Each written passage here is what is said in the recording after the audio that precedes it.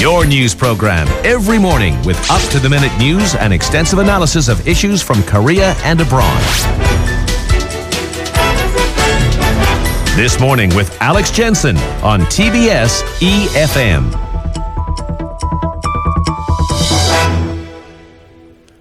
At 8:18 then, South Korea with the fastest growing senior population according to the US Census Bureau, which forecast by 2050, this country will be second behind Japan with the ratio of those aged 65 and older at 35.9%. compared with Japan's forecast of 40.1%, growing just a little less rapidly than South Korea. But Japan is one of the few countries that can say that it's ahead of South Korea in this respect. Philip O'Keefe is a lead economist for social protection and Labour EAP region of World Bank to talk about this whole phenomenon and the warning signals that we've been hearing about for some time here in Seoul and beyond, frankly, with the world wondering what this will mean for the Korean economy and so on going forward. Good morning to you from Seoul. Good morning, Alex. Thank you very much for joining us. Just how rapid in economic terms is this ageing over here?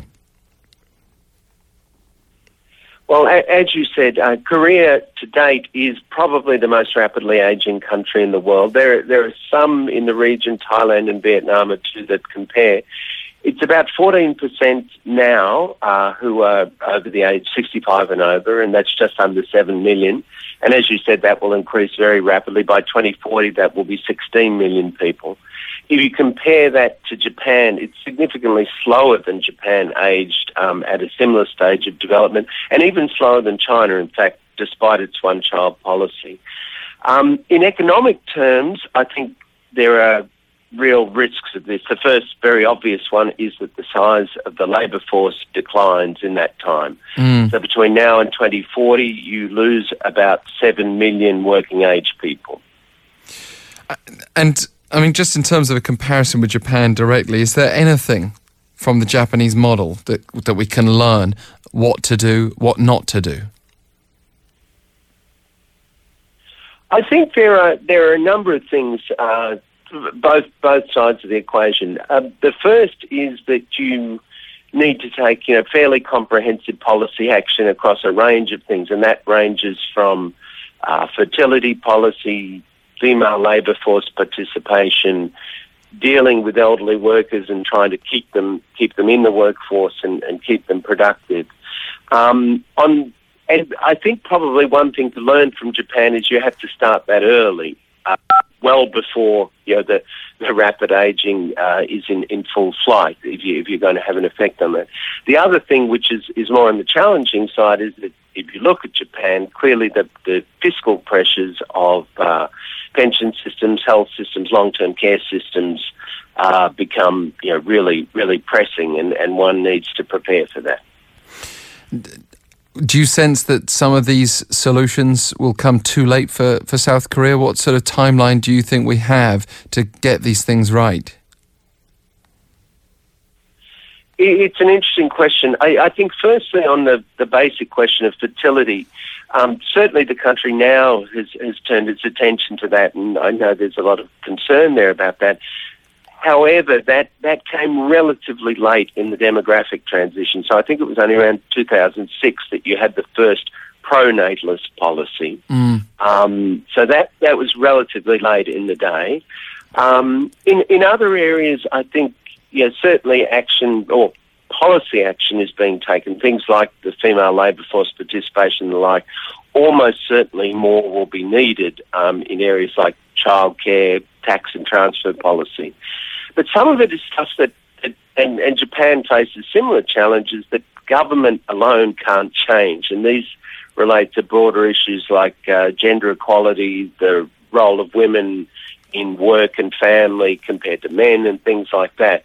The countries that have successfully addressed things like fertility or female labour force participation, I think of particularly the Nordic countries or France and Europe, it's been not only specific policies to get women to work or things like that, but much wider policies and social attitudes of gender equality. Indeed. Well, social attitudes as well, perhaps towards migrant workers. Europe is ahead of the game there too. That is another big one. And certainly this is somewhere where I think Korea can learn perhaps not as positive a lesson from Japan.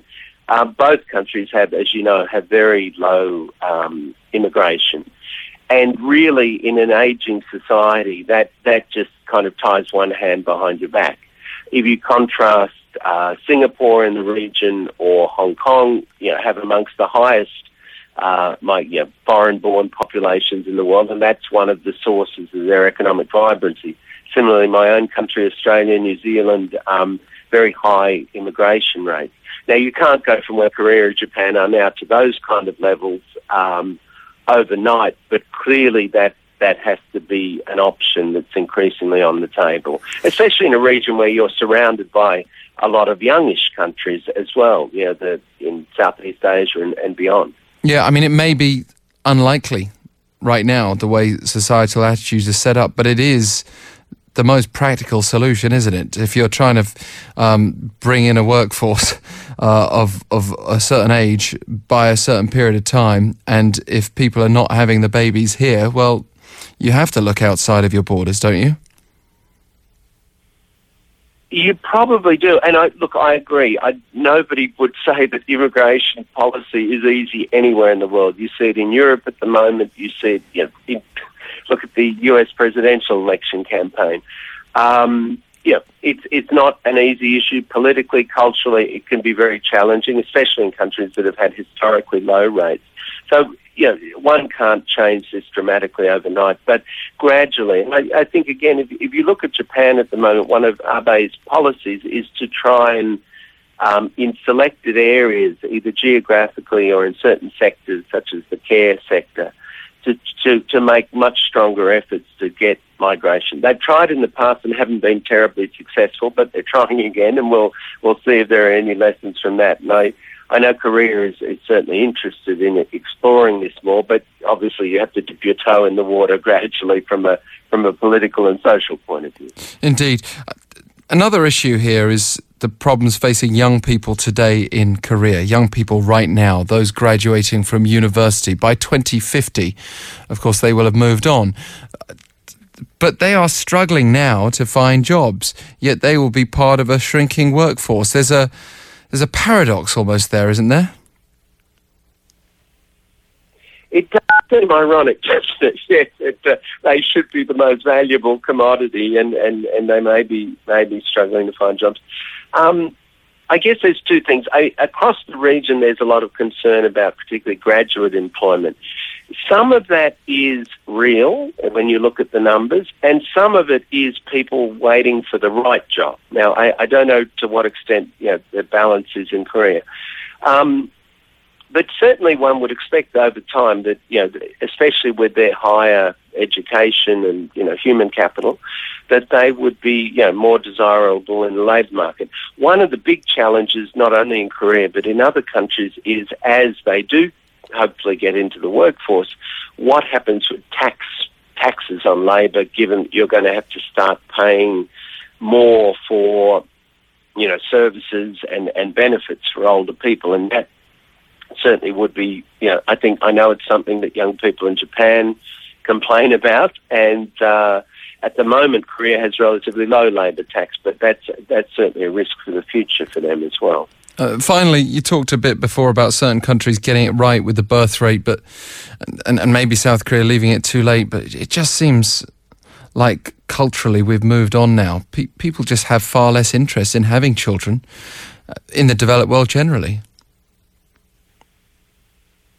I think that's very true. Look, there are no countries that once they get down, kind of notably below replacement rate, which is 2.1, that have had dramatic bounce backs. There's a couple, I mentioned Norway and France, that have had modest increases once they've gone down, in the 1 point somethings, but only modest increases.